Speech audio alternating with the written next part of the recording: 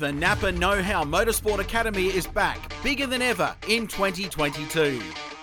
Led by Supercars star Bryce Forward as the driver mentor, the Academy offers tuition to all racers aged 13 and up, giving insights into the world of racecraft and analysis, plus information on health, sponsorship and media. On top of the information you'll receive, you can win regular prizes and best of all, it's free to join. Get involved at the new NAPA Motorsport Asia Pacific Facebook and Instagram pages, or visit the NAPA Australia or New Zealand websites to sign up and be part of know-how that is synonymous with NAPA.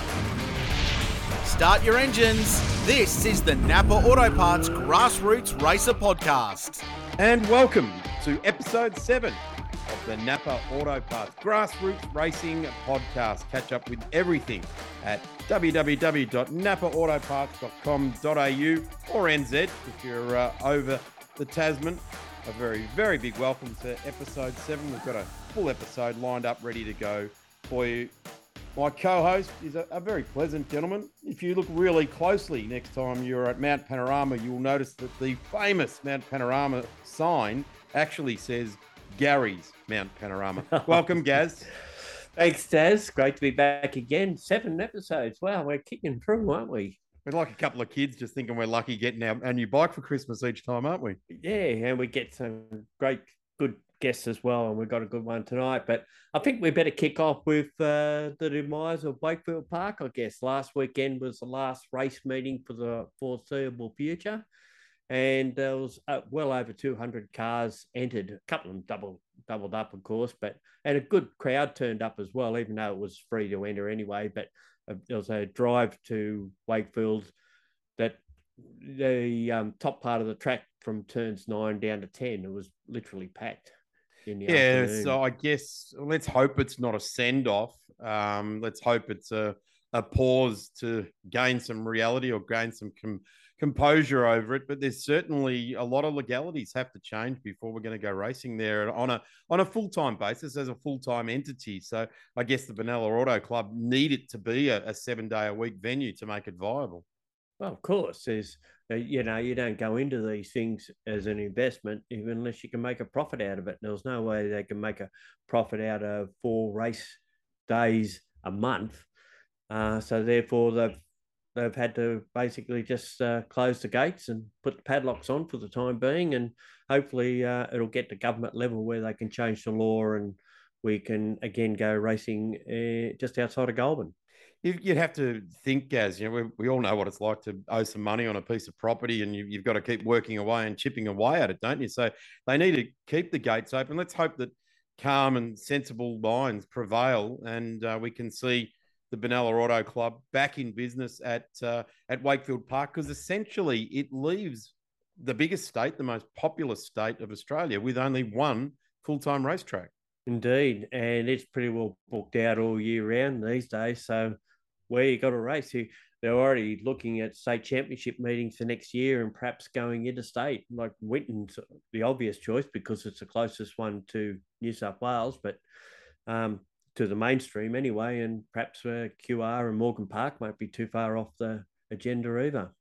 Well, let's get a bit of spring in our step, because that's not great news for our sport, particularly for New South Wales, because we love to see Morgan Park back up on there, and every track has an absolute place in our landscape, and we don't want to lose another one like New South Wales have seen the demise of Oran Park and Amaroo Park over the recent past as well. So let's get a bit of a spring in our step. There was the Queensland State round on at Morgan Park, where National Formula Ford held their latest round in qualifying. James Pizik pipped out Valentino Astudi, Zach Labocco, and our friend Paul Ziddy.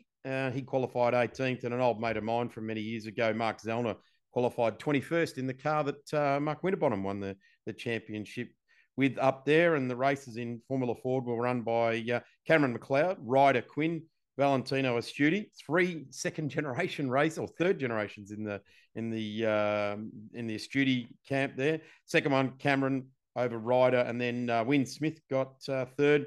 Ryder Quinn came home in the final with a win over Cam McLeod and James Pizik. So a big event. Yeah, McLeod actually won overall, and when you say they are all third-generation steerers, because you've got Peter McLeod, Ryan McLeod, and now Cameron. That's one family, and then you got the Quins, obviously, with Tony, Kent, and now with Ryder. So there's two third generation racers. It's good that they all want to continue down that path as well. And I guess the Studi family, you don't get a seat at the table unless you've done some laps of a racetrack and been successful in that family too. That's a pretty hard call, isn't it? Yeah, well, that is that. They're all winners. They're all open wheel races too. So they all know what it's about. A great part of the NAPA Auto Parts Grassroots Racing podcast is we're very closely associated with the NAPA Know-How Academy. It's a free service to help you improve your grassroots racing, fitness, diet, mental well-being, press and media, social media strategies, and much, much more. Talking about media strategies and catching up with the NAPA Know-How Motorsport Academy member. It's over to Grant Rowley. So I've got Lachlan Cornt with me. He is part of the NAPA Motorsport Academy, and he races sprint cars. So Lachlan, tell us about how you found out about the NAPA Motorsport Academy, because just talking to you off air, it was a cool little story. Yeah, absolutely. I know Pete and the guys down at NAPA Wollongong, and I've always got my stuff from there, and they had this opportunity arise to join the academy, and I jumped straight on it. So it's a cool little opportunity, and it's an awesome thing they're doing. Awesome, mate. So tell us about your racing. You race sprint cars. We're in a little bit of the off season at the moment, but it's all going to rev up soon. But just firstly, tell us what you race and what classes do you compete in? Yeah, so we run 410 sprint cars, V8 sprint cars, run on methanol, and this season probably just going to be running mainly at the new Eastern Creek Speedway at the Sydney Motorsport Park. Starts November 24 and it'll go through till about May next year. So it should be a cool season. And then we also got some racing in Perth, maybe some stuff in Victoria, Queensland. There's racing going on everywhere. So we'll try to do as much as that as we can for sure. Yeah, very cool. Tell us about that new Sydney racetrack that they have based out there at Eastern Creek. It's firstly it's cool because circuit racing, drag racing, karting, speedway, it's all in this great one hub now. But more specifically about the Sydney Speedway, what's your thoughts on that new venue? Yeah, absolutely. It's a great initiative by the government to do that. They promised the world, and we didn't really know if it was going to happen. And then we got that, and it's just phenomenal, world-class facility. Definitely one of the best in the country for sure. So super grateful to be able to have that just an hour away from our house, and we'll be taking full advantage of it for sure.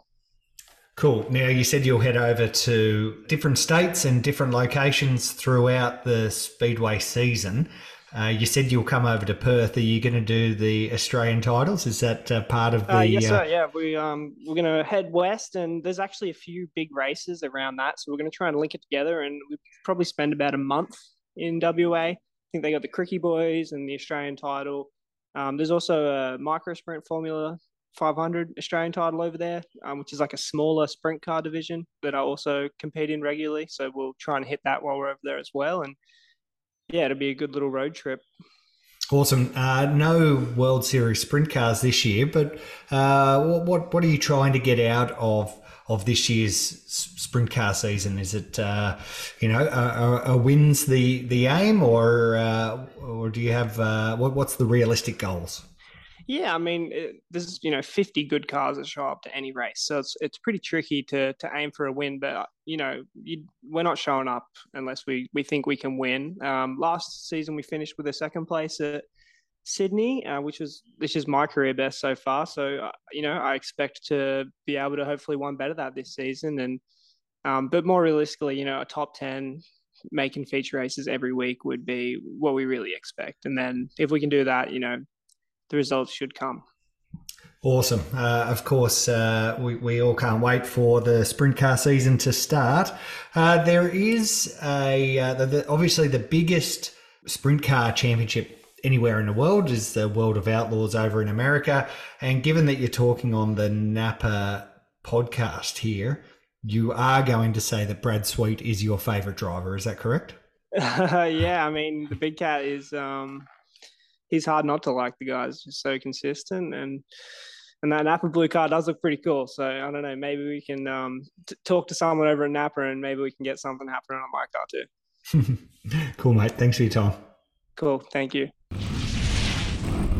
Thanks, Grant. Fantastic to hear from our loyal Academy members, and great to know that they're listening to the NAPA Auto Parts Grassroots Racing podcast as well.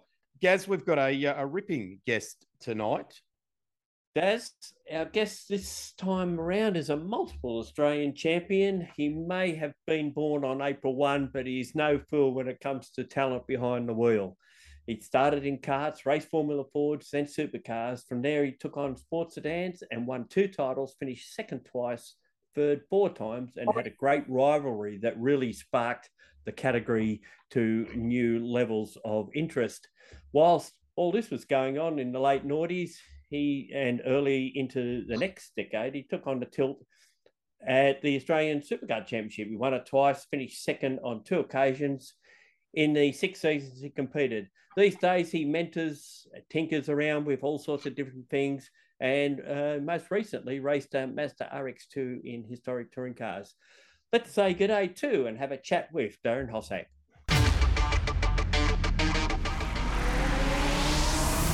Awesome to have you, Daz. I'm not sure whether you all heard Gary's famous intro to our legends of guests that we have on the NAPA Auto Parts Grassroots Racing podcast, but I had a little tear on my cheek as he read through your accolades, and there's more. He didn't even dig back into your karting career where you won 2 national championships in that as well.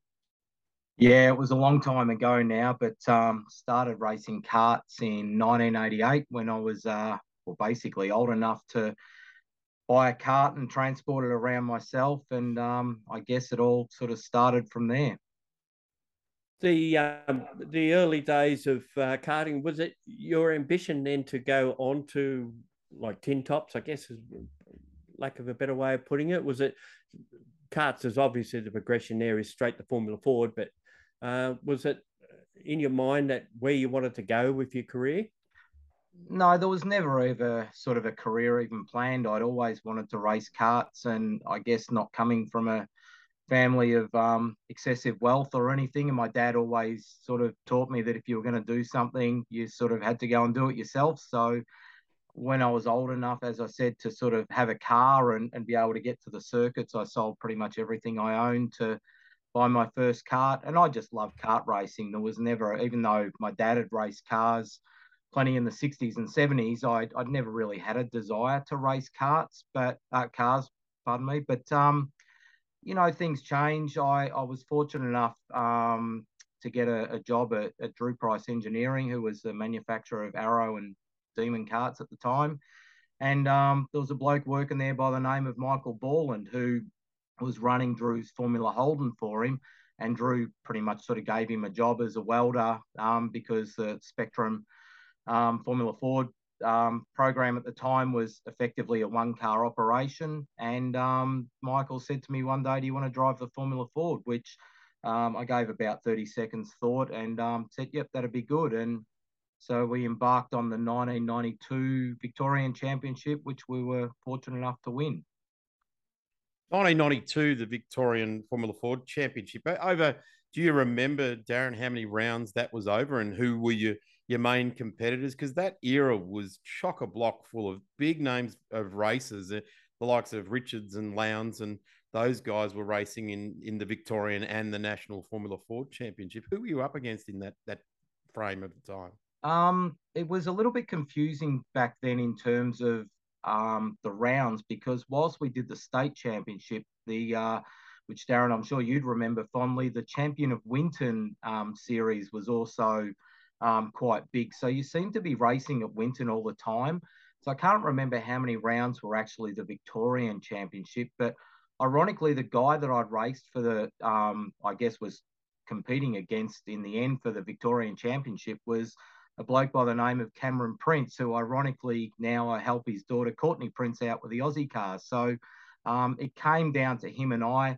And look, I got to say that, and I've said this to Cameron, he probably deserved to win, but back then you, as being in an older car as I was in the Spectrum 04, you actually got more points than what people in the newer cars did. So I guess I won basically because every time I got a position, I was probably awarded more points. But that's just how it was back then. Cameron actually ended up with Cameron McConville's championship winning car for the remainder of the rounds.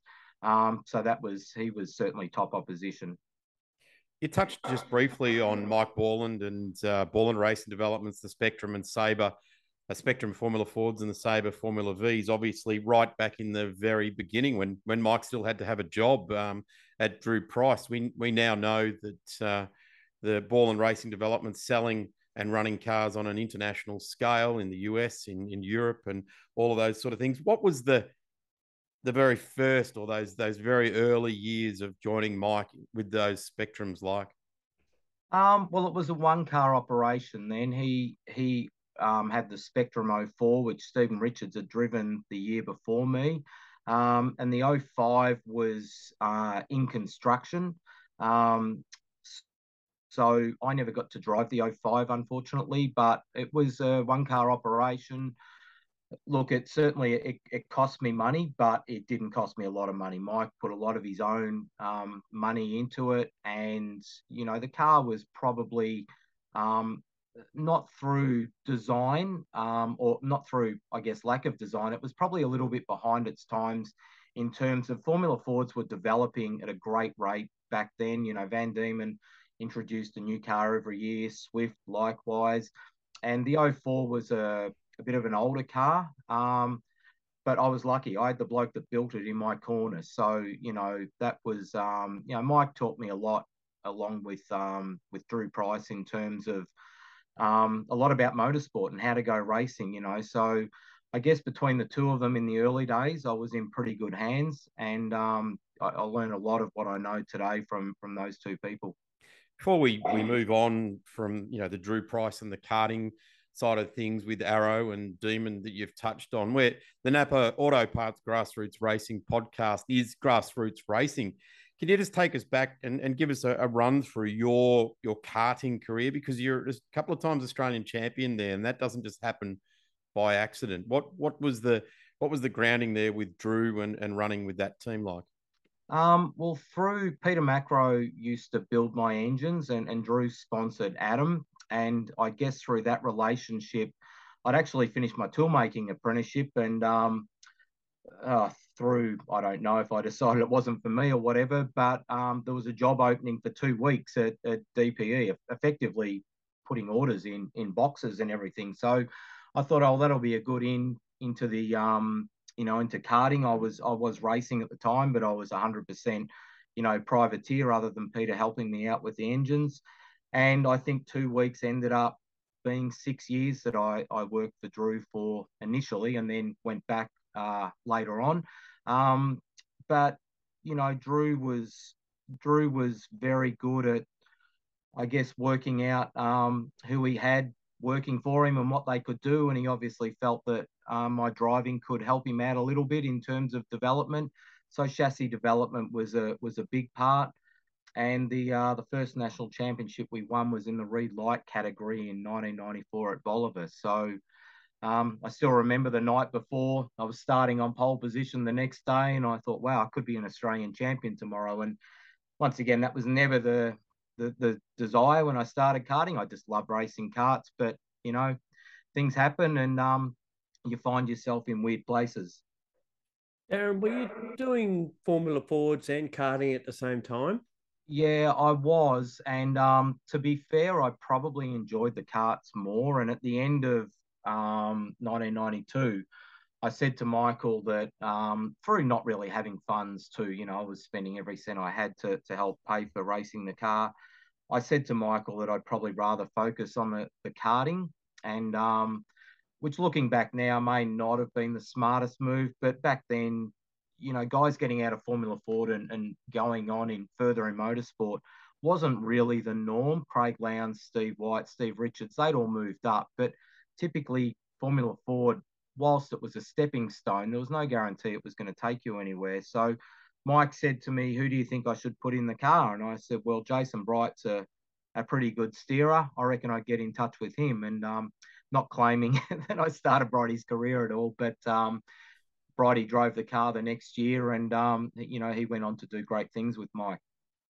Well, you handed him the 1992 Victorian Championship winning car, didn't you? So, of course, he went on all right after that. Well, the car got sold to Paul Stevenson from memory after we'd finished with it.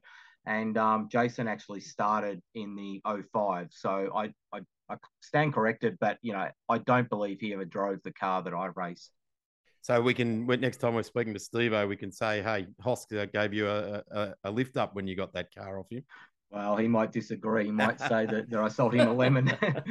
Well, he's still working on Formula Fords, isn't he? Every time I see him at the track, he's working for Sonic. Yeah, he is. So moving on from the karting, it was a pretty quick jump to get into touring cars. How did all that come about?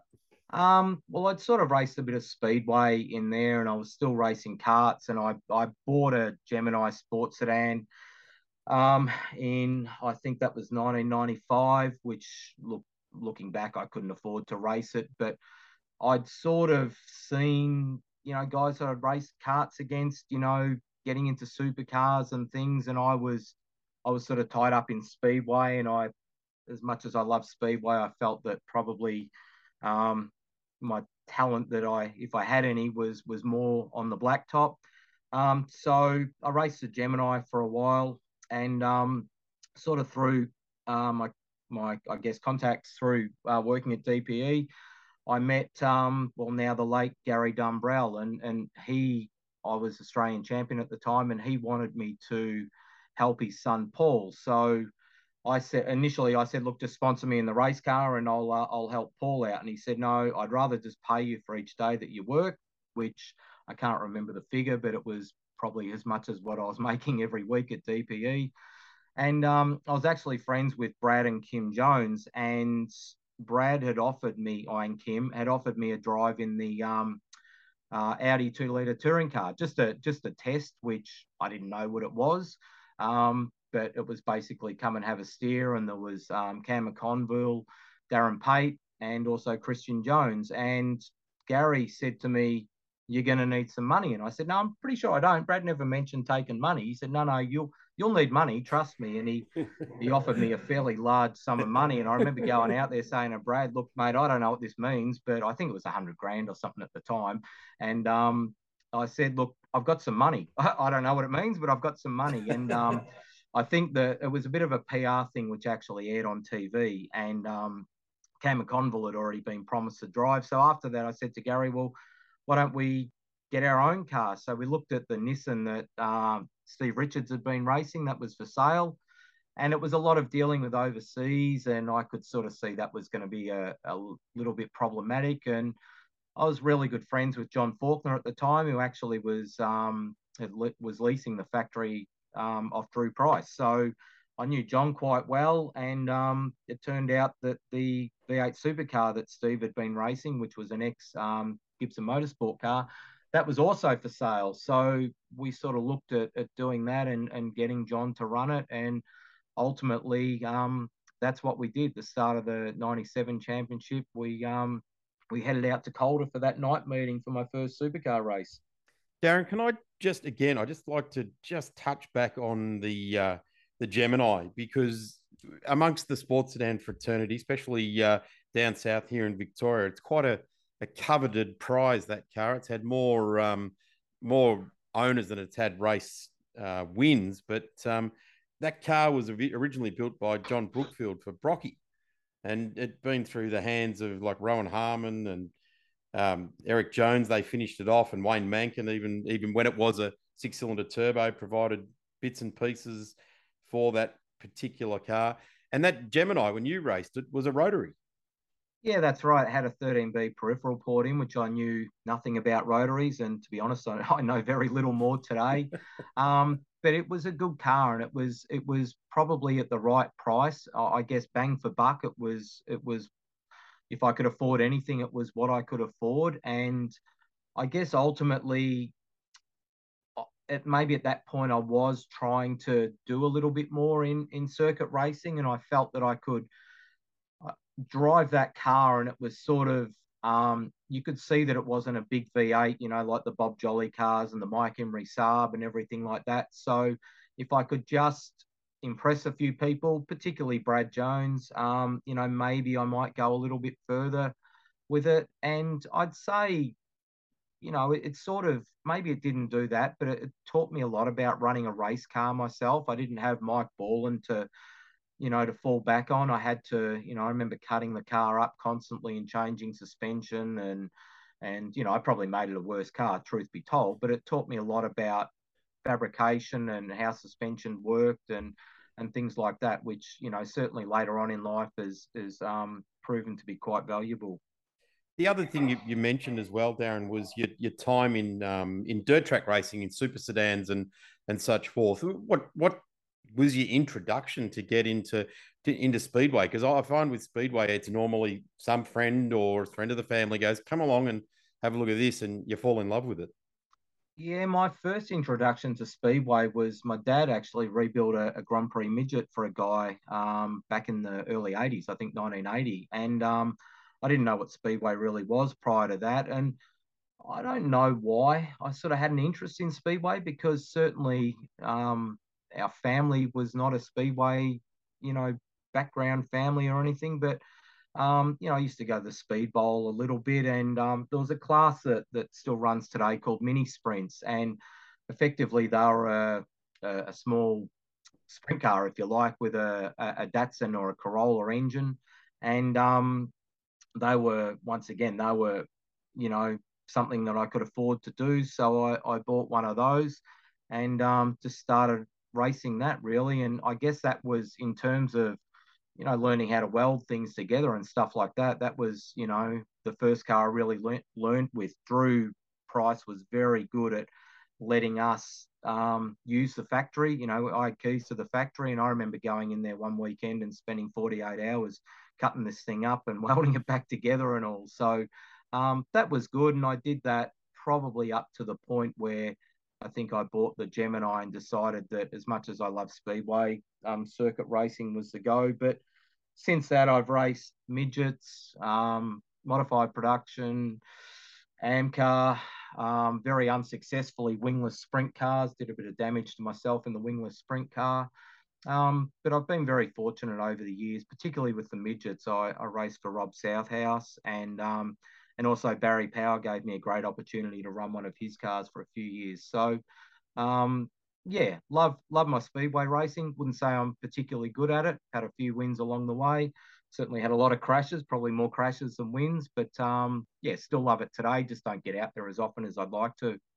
Would you say that Speedway experience is good for blacktop? We've seen a few guys come on in more recent times that have come from Speedway, and they've been very, very good.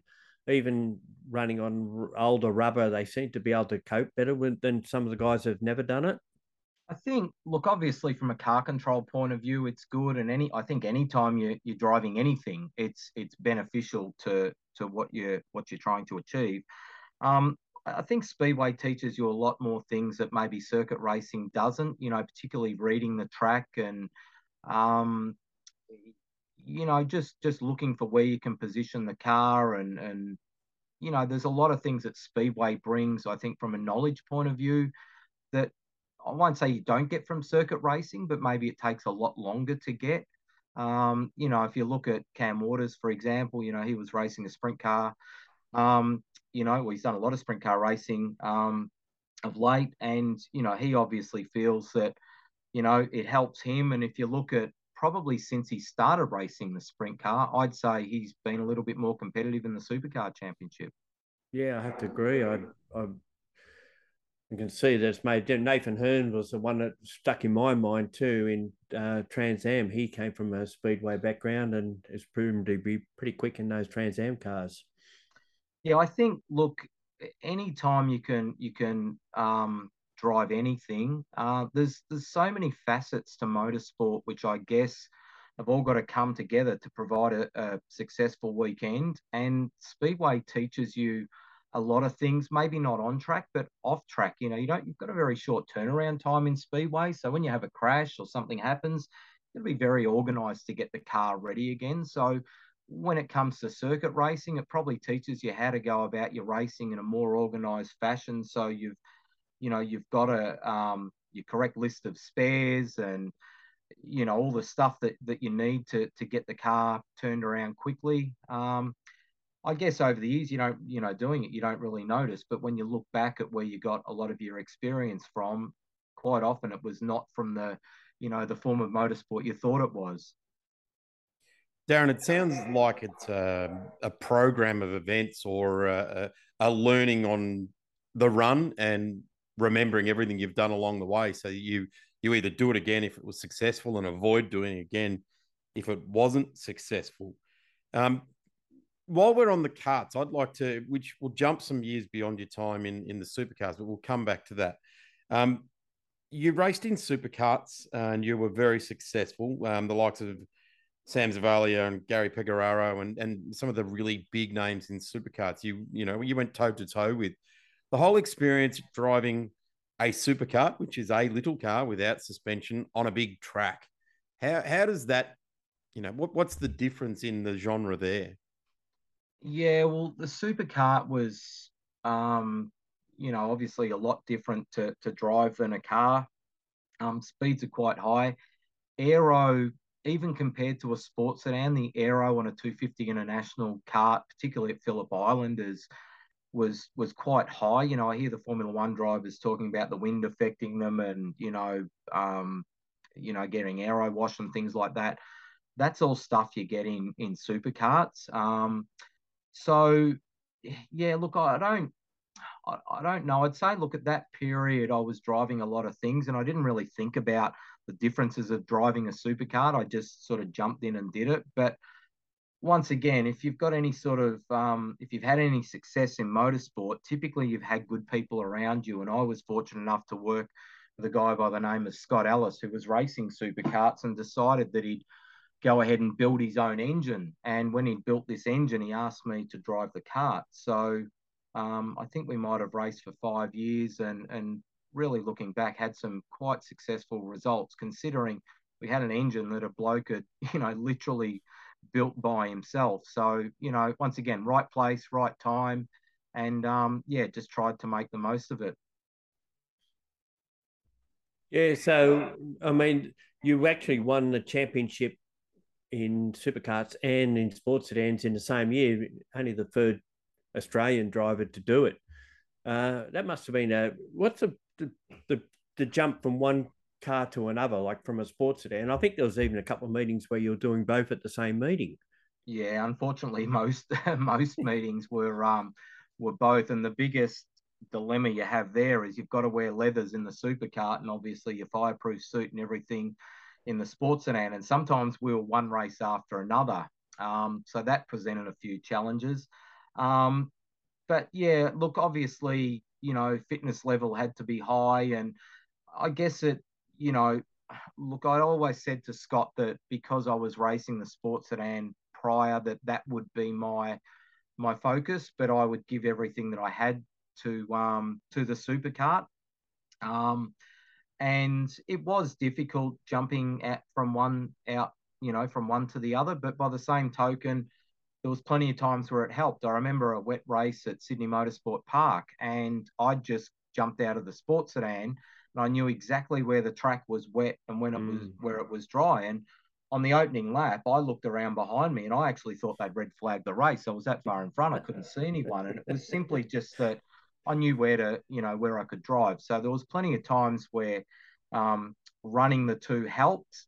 I'm going to say that 9 times out of 10, it was not a hindrance, probably not a help, but there was certainly times I remember missing a superkart race, I think at Phillip Island it was, because I'd had to jump out of one into the other, and they'd already sent the superkarts out on track, and I wasn't ready. So we had to start out of pit lane and fight it from the back. Darren, we might take a quick break before we, launch into what was your time in the supercars paddock. We'll be back with more with Darren Hossack after this break. Race Fuels is Australia's leading supplier of racing fuel to national and state level motorsport. And its range of racing fuels includes the BP Supercars E85, which is available to Grassroots races. For power and protection over pump fuel, Race Fuels imports the Elf Race 102, as used by Porsche Carrera Cup and the Touring Car Masters. More info on Race Fuels E85 and Elf Race 102 is available at racefuel.com.au. Welcome back to the NAPA Auto Parts Grassroots Racing podcast with Gaz and Daz. And of course, we've got our famous guest with us today, Darren Hossack. We've been having a great chat about career in karting and sports sedans. And certainly the higher profile aspect of Darren's career has been in supercars. Yeah, we're going to touch on that right about now and then probably talk about sports sedans after that. But from a point of view of the supercars, you had a couple of seasons there where you were running as a full-time competitor and then probably more successfully as a co-driver in the Enduros. Yeah, I did the Enduros, I think probably 3 rounds of Enduros, which was, looking back now, probably not as many as I would have liked. But, by the same token, I never pursued it or anything like that. I never went out chasing money so as I could do Enduros or anything like that. It was always through, people ringing me, really, which I guess unless you keep chasing the drive, it's they're gonna stop ringing eventually. But look, we had some mild success. I think my highest finish at Bathurst was probably 6th. But once again, it was in a bit of a different time too, where you could have a few things happen and still sort of run up the front. The cars were probably they're definitely not as reliable as what they are today. So, finishing 6th back then didn't necessarily mean you were the 6th fastest car or anything. It sort of meant you stayed out of trouble and you ended up there. But no, look, it was frustrating, yet it was a good time of my life. Once again, I'm, forever grateful the opportunities that were given to me to be able to run supercars, for people like Fred Gibson, who you grow up sort of, looking up to, I guess, and, the late Peter Brock. I had a little bit to do with Peter when he was racing. He sort of went out of his way to sort of find me and give me a few tips and things like that, which was, you look back now and you think, wow, that was really cool. So it was a good time, but it was a time that, probably with the tyres and everything not being a controlled tyre, it was also a difficult time too.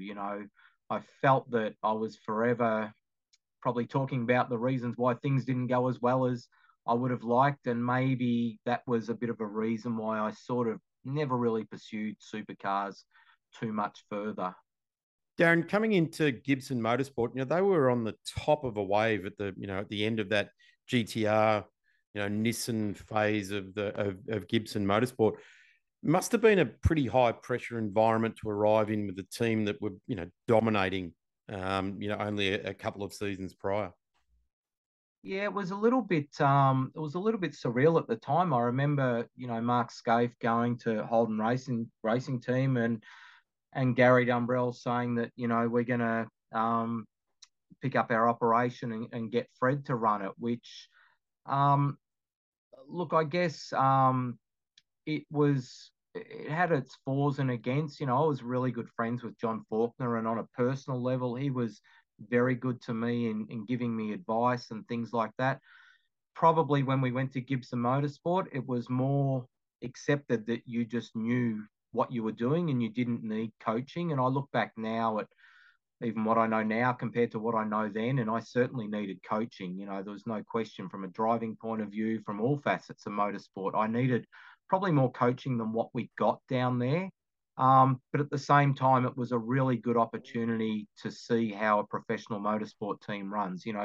Fred led the way back in those years in terms of presentation. I remember he was the only guy that sort of sent someone out to Sandown the week before the 500 to paint the floor and things like that. So I picked up a lot of things driving down there, and then also working down there that, I think have probably held me in pretty good stead today. Would say he'd be a fairly big influence on where you went to after that? I wouldn't sort of I wouldn't say that too much. I mean, ultimately, Gary Dumbrell was paying for my motorsport, and Fred was running the team. So Fred and Alan Heafy, obviously. So we were, I guess, a customer of theirs. I wouldn't say that Fred sort of took me under his wing and sort of guided me through. He was running a business and he wanted his cars to win, which at the time they weren't, which ultimately was, sort of the demise of my full-time drive. Still get along with Fred well and everything. There's no hard feelings or anything like that. I look back at my knowledge back then and how young I was, and I was probably too focused on driving and not focused enough on the background politics that went on in motorsport to make sure you had a seat every year.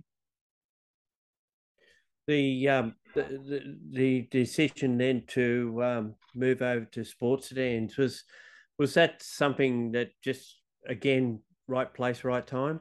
Yeah, absolutely. There was no decision. John Goulet rang me up and said, would you like to drive my Saab sports sedan? And there was absolutely no question that I wanted to do that. I'd looked at that car from afar when I was running the Gemini, so much so that when I rebuilt the Gemini, I painted the chassis grey like John had painted the Saab chassis grey, and I painted the Gemini black because I just idolised that car. So when he rang me up and asked me if I'd like to drive it, it was the start of a really long relationship that I think we ended up together for driving together for 16 years. And it also, I guess, got my dad a bit involved in sports sedans because he built the chassis and a lot of the other components on the Audi, and has also done a lot of stuff for the Tomasis and also Dean Randall's latest sports sedans. So, it's been good.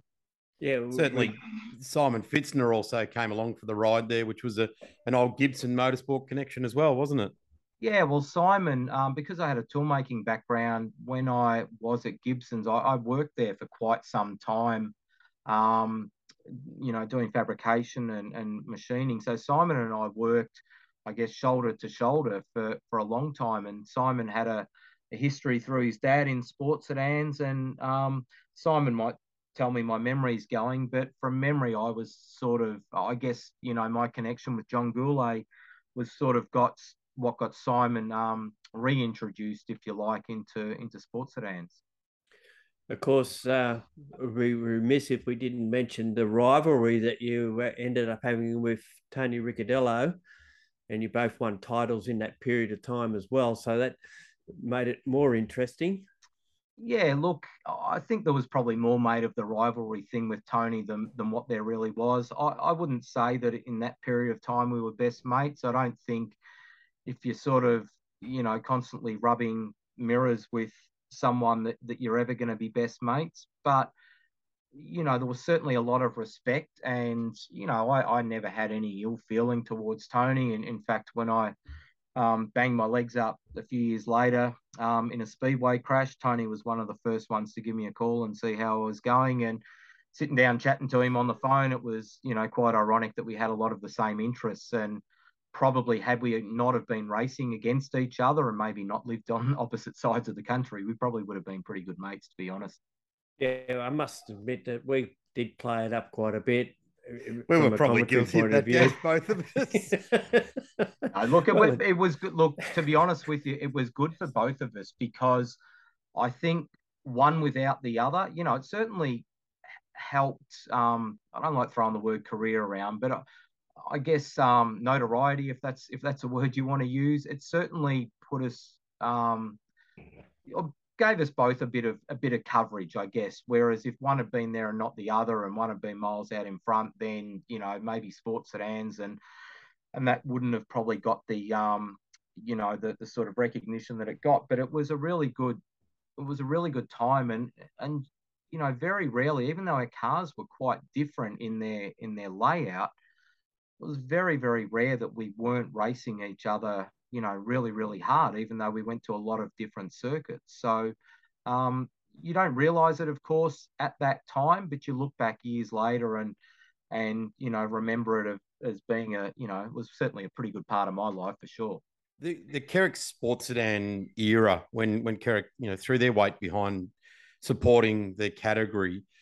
The Hossack Ricciardello or Ricciardello Hossack battles were legendary, and there was some really strong interlopers in there as well. Kerry Bailey had won multiple championships, and he came back with the Aston in a year. He took it to both of you. Young Stephen Tomasi appeared on the scene as well, but the rivalry, or the competition between you and Tony was legendary. You know, the straight at Sydney Motorsport Park where Tomasi would just drive between you and drive away like a pro stock drag car, and then by turn 2, you'd both gone through on him again, and the battle resumed all the way around the back of the track. I'm just saying Sydney Motorsport Park. But 2013, I was calling the Sports Sedans with Gaz at Queensland Raceway, and we touched on this when Tony joined us. I think it was race 3 for the weekend, and I think Tony could have reached over from Western Australia and pulled my tonsils out when I said to him, I actually can't remember who won, because he thinks he did an engine in the last race, but the last race won when Shannon's Nationals did their decade of racing. That race won the race of the decade. I don't know whether you remember it, Darren, but Tony sort of hung me out to dry when I asked him that one.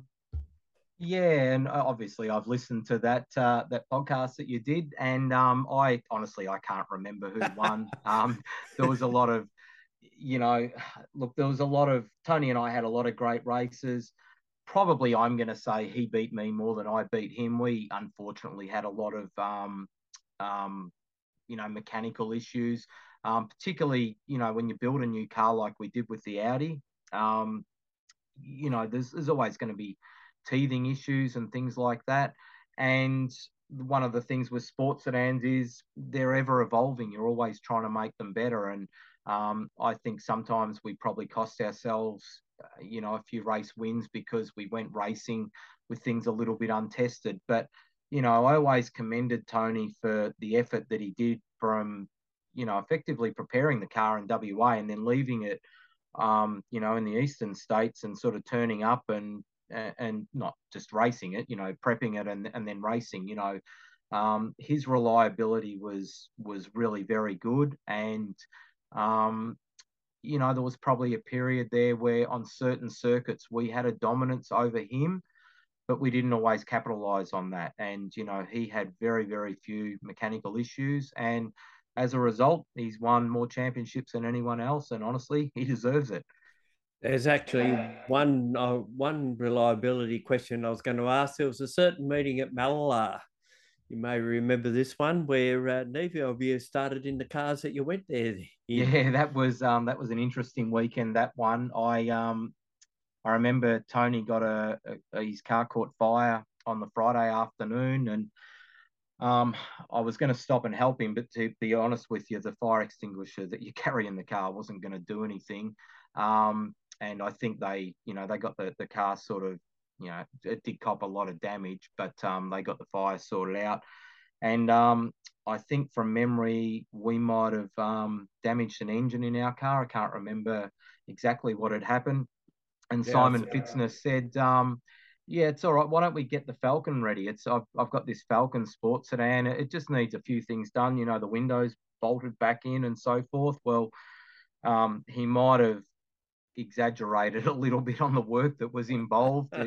We had Barry Bray there doing fiberglassing, and John was, welding things together, and we worked flat out on that, literally from, I think, 8 o'clock Friday night to pretty much, into the wee hours of Sunday morning just to get the car there. And, it was untested. It was a left-hand drive car. It was totally foreign to me, but it did the job.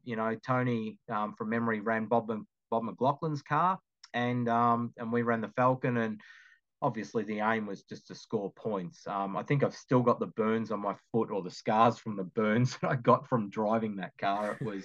I remember the firewall was right next to the exhaust, as it is in a lot of sports sedans, but yeah, that was particularly hot. I was going down the straight with my left foot on the accelerator pedal just to give my right foot a bit of a breather. And there's not much of a straight at Mallala either, is there, really? No, there's not. Hence the reason I've still got the scars from the burns. I think Dean Cam worked pretty hard that weekend in the Corvette, because all of a sudden he almost came the favourite for the round.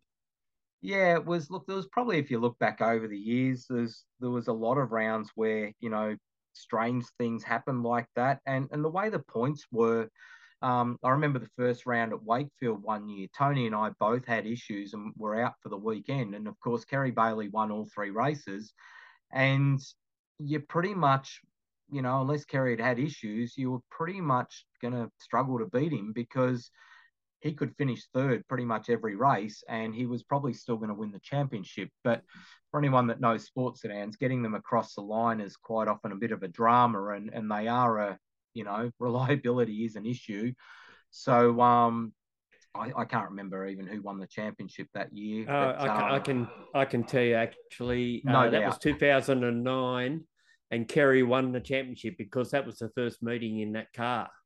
Yeah, well, there you go. So, so it actually, and no doubt, look, he would have deserved to win the championship. I don't think anyone wins the sports sedan championship without deserving to win it, because it's not only about the driving. It's, largely these cars are constructed in people's garages, so keeping them going is always a bit of a mission. And, I remember when Kerry bought that car out, to his credit, it was fast and it was reliable, and obviously got the job done. Darren, looking back at the conversation we've had with you so far, there's a big whack of engineering that comes up with what you're doing and fabricating and making the mousetrap faster. Is that, I guess, over the journey with your time in sports sedans, is that what's attractive to you, that these machines are absolutely bespoke, as opposed to a supercar? Everyone's got pretty much the same mousetrap. The upright might be different, and the guy that owns Boost Mobile might get angry about that. But the sports sedans are bespoke to, you've got a completely different vehicle in every single way to the guy sitting on the grid next to you. Yeah, that's exactly right. And that's how, racing was, certainly when I was a kid and going motor racing with my dad. 99.9% of the cars were all built by people at home. And I guess that's one of the things I like about sports sedans. You can, get all your ideas that you've got, right or wrong, and you can put them into a car. And not only when it comes to driving, if you look at supercars these days, it's about engineering the car and driving. But, sports sedans, you didn't go home and go, I'll go and put a different spring in or something like that. You're like, I'm going to go and cut the back of the car off, and I'm going to, move it all around, or I'm going to make a different rear wing or a front spoiler or something like that. So for me, I've always had an interest in making a car go faster, not only with springs and shocks and things like that, but also from, a sheer engineering point of view of cutting things off the car and changing them. And, right back to the Gemini, where I attacked it with an angle grinder, and I know it's still got, marks of work that I've done on it even today. But for me, that's one of the enjoyments. You do enough racing in your life, and whilst I still love racing cars, it's probably the quest of trying to get them to go faster that challenges me more than actually driving them around a racetrack these days. So nowadays, you're not so involved in racing yourself, although you did bring a Mazda RX-2 out to Winton the other week and have a punt around in that. Is that just a sort of a sideline now, I guess? Yeah, it is. Look, I do a lot of fabrication work for people, and I guess I still love racing, and it's a rotary, it's a good bang for buck type car, and I guess my market is sports sedans and also the historic racer. I'm not out there to try and build a V8 supercar for someone, but I think I've got skills and knowledge that I can offer to people from a driving aspect, from a car setup point of view, and being a toolmaker by trade. I can machine things and I can weld things. So that's sort of what I'm doing, and running that car, I guess, is as much fun as it is. It's just to show people that, the type of stuff that I can make, and if I can help them, they know where they can find me. So Hossack Motorsport Services has been born out of, I guess, a necessity to scratch that itch to keep you still involved in racing. Is that sort of where that came from? Well, I was working once again back at Drew Price Engineering for many, many years running the race team there. And I was always mindful that I was in a job that was probably the only job in Australia. And if I ever wanted a change of environment, there really wasn't one. And a good mate of mine, Brett Ferris, had been building a Tirana for 20 years. And the plan always was that we were going to race together. And Brett rang me one day and said, "Oh, look, I need a exhaust and fuel tank and this and that. Where do I go to get it done?" And I said, "Oh, mate, I don't know. Just bring it around over the Christmas holidays and I'll get it all done for you." And I don't know why I put some photos on Facebook, and next minute people are like, "Oh, can you do all that stuff? Can you?" And I finished up for Christmas in end of 2016, planning to go back to work at DPE. And when I went back, I was actually handing in my resignation. So looking back now, I don't know if it was the smartest thing. Well, it was a smart thing to do. I'm pretty happy with what I've done, but I really didn't have a customer base or anything like that. I had a couple of people that wanted some work done, but pretty quickly, I got pretty busy. So between that and a lot of driver training that I do with Driver Dynamics, and also one-on-one stuff with people, it keeps me pretty busy. You touched on earlier that you raced against Cameron Prince. You're working with Courtney in her Aussie racing car side of things, and she's also racing in the Porsche Michelin Sprint Challenge as well. The coaching thing with pretty much all of the guests we've had on the NAPA Auto Parts Grassroots Racing podcast pops up from time to time. And you mentioned your time when you jumped into supercars, you probably needed some coaching. There probably wasn't coaching as we know it now back then, Darren. So do you see that that's got some legs for you? Look, I don't probably go out and actively chase it. But for those that sort of know me, I guess, I'm always happy to help if people want help.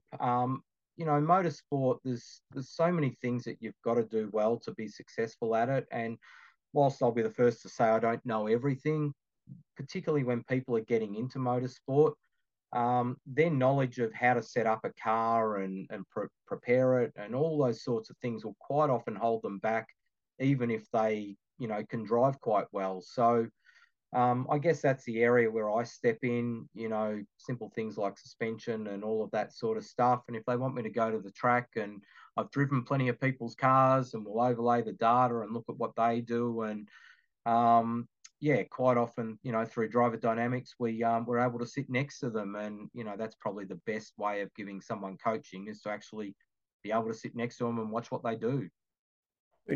Thinking back on your career, and I know you said you always had a soft spot for Tiranas back in your early days. Did you have ambitions to maybe get into a historic touring car Tirana at any stage, or was the Mazda just an easier car to deal with? To be honest with you, the Mazda was there at the time at the right price. And because my mate Brett had a Tirana, I figured that if I got a Mazda, which was also popular in the historic scene, I could develop stuff for Tiranas, and I could also develop stuff for Mazdas, and therefore I'd have two lots of stuff and two lots of knowledge. And also just the cost of getting a Mazda to go quick relative to a Tirana. Those engines in the Tiranas, they're very, very highly modified. I have a bit to do with Ian Tate these days, and I know the work that goes into those engines. Whereas the rotary, effectively, you make the hole bigger and it goes faster. That's how they work. And, they're pretty bulletproof. Gearboxes have proven to be a little bit of an issue for me, but engines have been pretty good. We might take a quick break before we push the NAPA Auto Parts Grassroots Racing podcast homeward bound. In just a moment, we'll be back. Taking a break. And 3, 2, 1. Welcome back to the NAPA Auto Parts Grassroots Racing podcast with Daz and Gaz. And it's been a ripping affair during this podcast with Darren Hossack, who has got a very broad spectrum of motorsport under his driving suit and leathers, as it turns out to be in karting. Darren, something I always like to ask people, we have touched on your rivalry with Tony Riccatello. Your greatest rival and your I guess your moment in your career that still makes your heart beat and pound, that you went, wow, that is the number one moment in my career? I'd have to say the greatest rival was Tony, simply just because of the years that we battled each other. You know, whilst there was guys like Ben Savage in karting that were, you know, great rivals, just the time that Tony and I just went toe to toe, you know, I won't say week in and week out, but certainly, you know, 6 or 7 times a year. He was certainly the greatest rival that I ever had. I don't know, probably my memory's not good in terms of great moments. I do remember passing him and Mick Monterosso into turn 6 at the end of the back straight at Sandown once, which probably looking back was a little bit silly, but I remember we had some issues with the car and I drove it from the back up into the lead around the outside of both of them. So, you know, you look back at those things now and you think, well, it was probably pretty stupid, but it was pretty cool at the time too. There was always that meeting at Phillip Island where Steve, yourself and Tony all going down to turn 1 off a rolling start. And that, I think, Tony, we looked at the speedo or the data readout on Tony's car because he went flying off.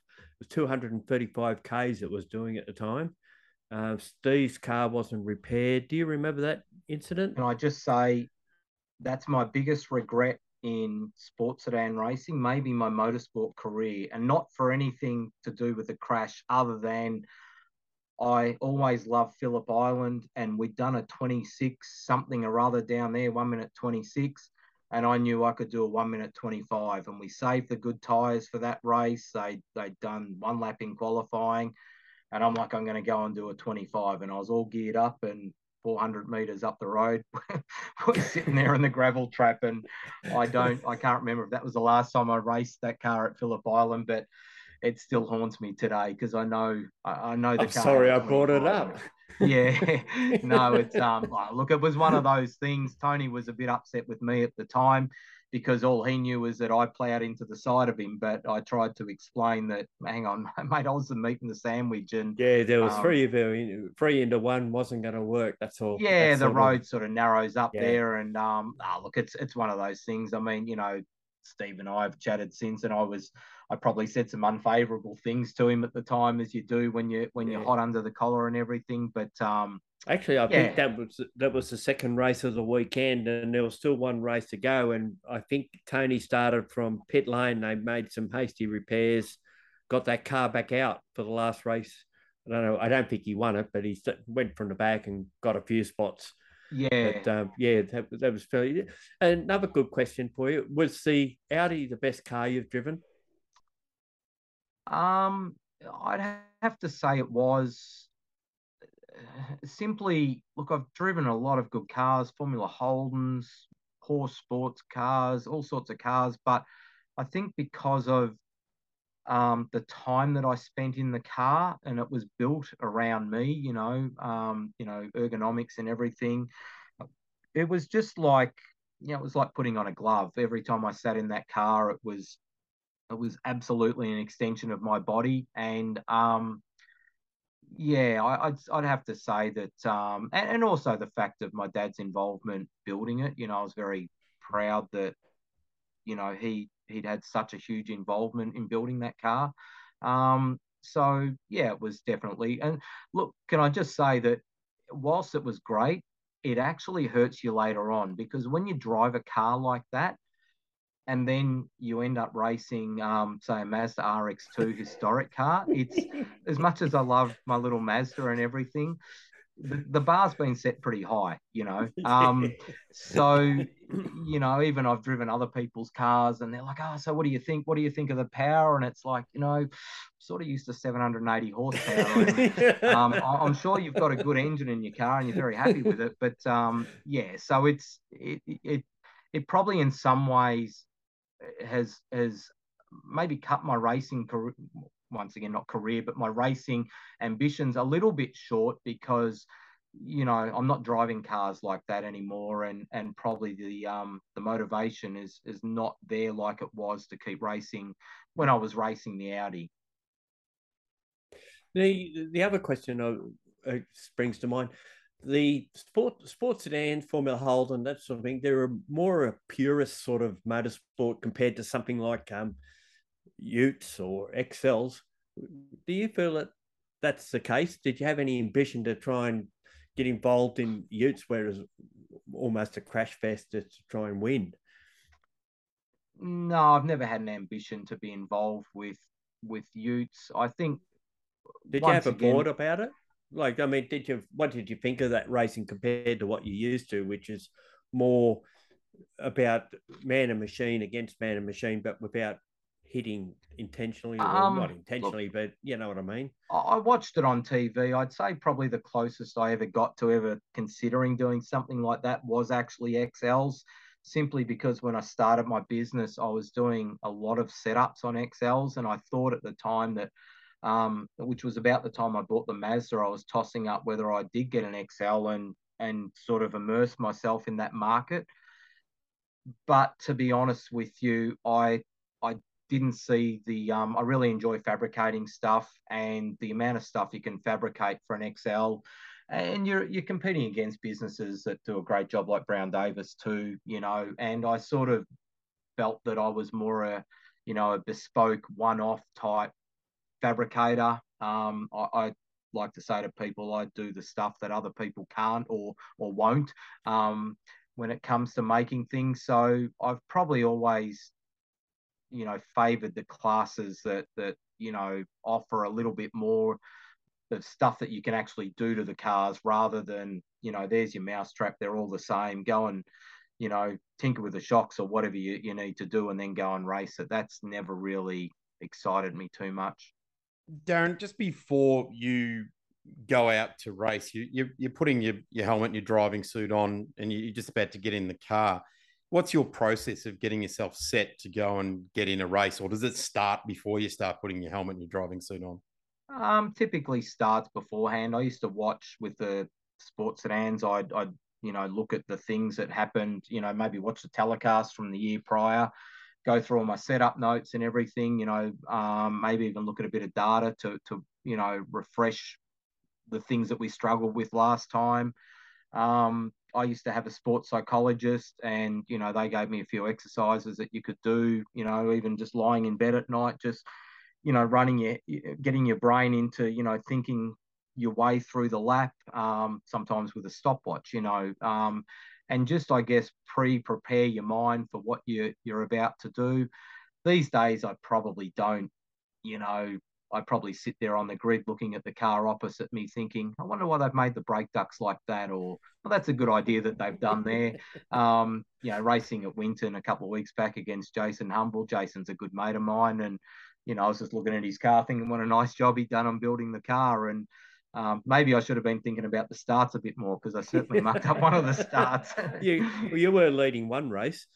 Yeah, we had to take a punt on the weather, and that sinking feeling you have when you've got a wet setup in the car and you're looking at the track and it's bone dry, and the car was pretty average in that race, but we still managed to get second. But hey, as long as you come off and you got a smile on your face, it's all worthwhile. So how do we get a hold of you, Darren? I've got an RX3 that I want to go faster than your RX2, and I think you might be able to help me. How do I find you? Look, I don't really advertise as such, because there's plenty of work out there, but typically through Facebook, most people get in touch with me. Just got a Hossack Motorsport Services Facebook page, where I just from time to time put a few things up on there that I make that I think might interest a few people. But yeah, people normally just get message me on Facebook, and that's how we get in touch. Well, Darren, it's been a fantastic time with you here today, and certainly the two blokes that are chatting to you have been absolutely rapt that we've got you on episode 7. We started off with Tony Ricciardello, and when we did the list of things, we went right through, and it's no secret that both Gaz and I put the two of you at the top of the list. There was some other commitments that we had to we had to do, and we thought we probably should break up the sports sedans just a little bit by a few episodes. But thank you so much for giving of your time so generously tonight, and particularly with your candid answers and things like that. We really appreciate it. No, look, I appreciate the opportunity to, tell the story. It's not, I don't look back at what I've done and think that it's anything special, but I do appreciate, the likes of both of you being interested enough, and anyone else that listens to this for, listening to the journey. It's you never set off on a journey at the start, but 30 years later, you look back and you think, wow, there's been a fair bit happened over that time. So yeah, thanks again for taking the interest in speaking to me. You realise, of course, you're going to get swamped with inquiries now, aren't you? Well, I'm one bloke and a couple of welders, so there's only so much one can do. But no, look, always enjoy helping people. I was at Sandown yesterday working, and I saw a guy with a Tirana and went over and had a bit of a chat to him. And yeah, quite often, it's not about making the money or anything like that. It's just about, probably passing on some experience and to those that are willing to listen if they want a bit of help. And yeah, I just enjoy the grassroots racing these days. It's good to have been racing at a high level, but at the same time, I guess at heart, I've always been a grassroots racer, and maybe that's why, I didn't do the supercars as long as potentially I could have or should have or whatever. I don't know, but thanks again. I guess before you go, we wish Jordan Caruso all the best this weekend at Sydney Motorsport Park in the Audi as well, don't we? Yeah, Jordan's a great little steerer. I was fortunate enough to work with him when he was a young bloke in karts, and back then he was amazing in terms of his knowledge, like high level knowledge of, talking about where tubes would go in kart chassis and things like that. And when John was looking for someone to drive the Audi, I sort of did my best to try and get them both together, because I knew Jordan would be such a good fit. He's a great young kid. He's got his head screwed on well on his shoulders. He's very, very technical. And by all accounts, every time I talk to John, he's very, very happy with how Jordan drives the car. And the main thing which John needs is Jordan's got a huge amount of respect for the car. You can't be crashing those cars all the time. And I don't even know if Jordan's even spun the thing yet. So maybe there's a little bit more on the table. He can. There was one incident at Sydney Motorsport Park. He spun off at turn 2 and then forgot to put the thing in gear, so it started rolling back down towards the track when he was out of the car, which was quite humorous.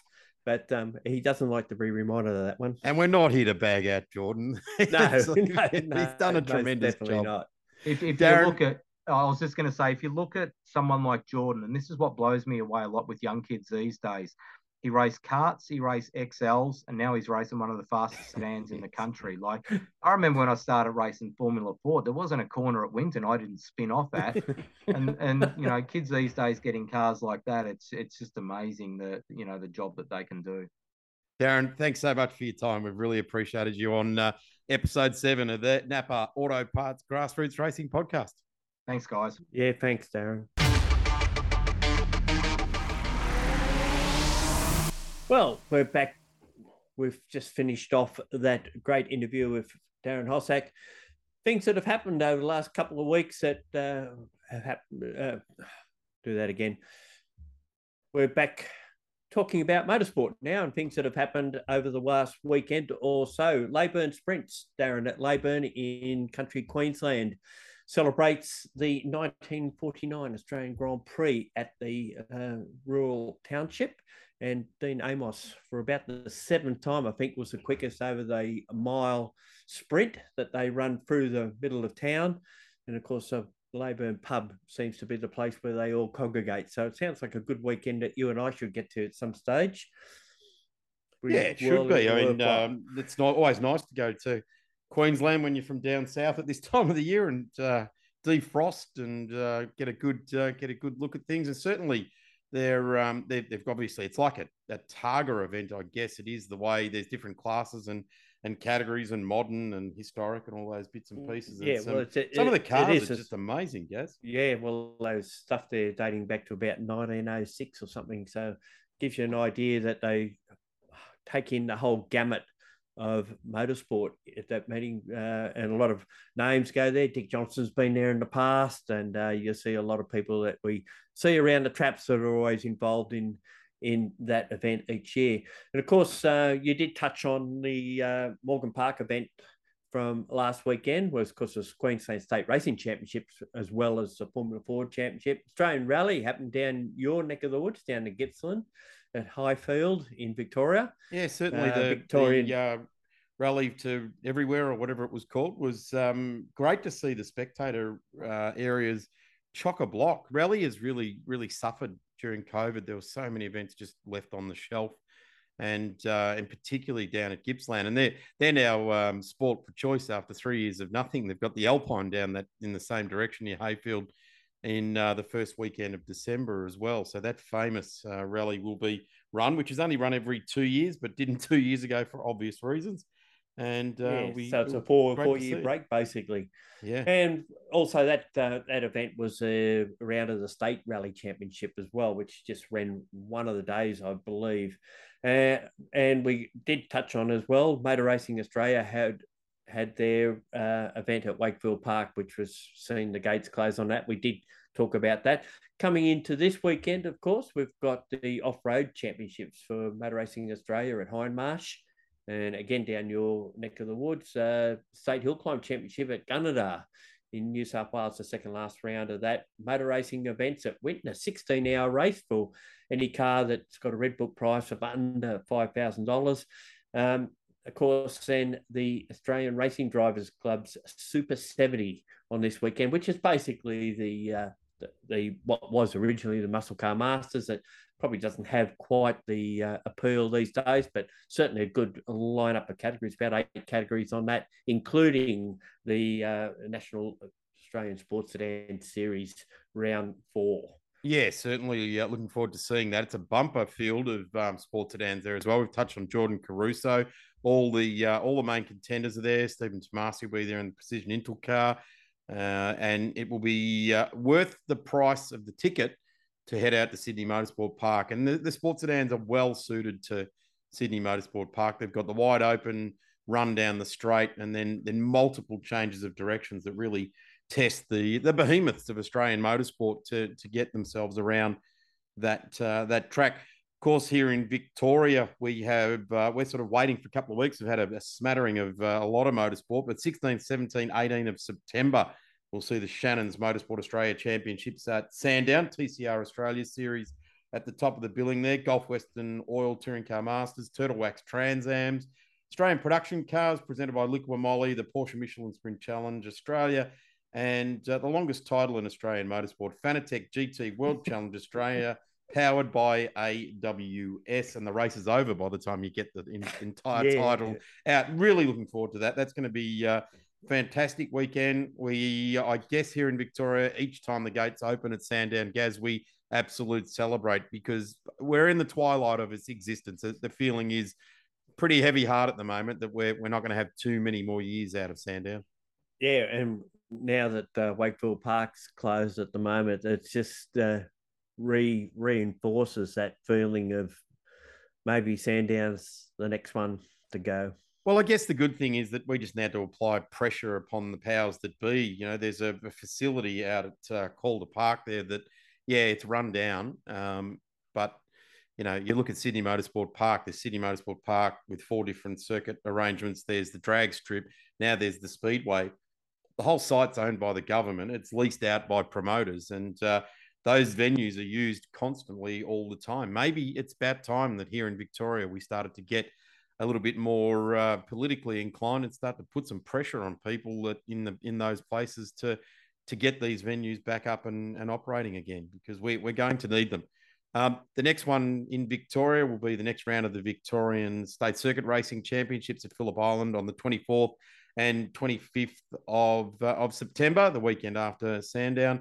And big congratulations to Steve Zorkas for sealing the under 2 litre improved production championship already at Sandown. So I'm not sure whether Steve will even bother to head down there, but a great weekend. I've always touted that weekend, Gaz, as the I know you don't, you'll disagree with me, but it's the aerial ping pong time of the year here with the AFL in Melbourne. It's always great to get away from all of that and go racing at Phillip Island.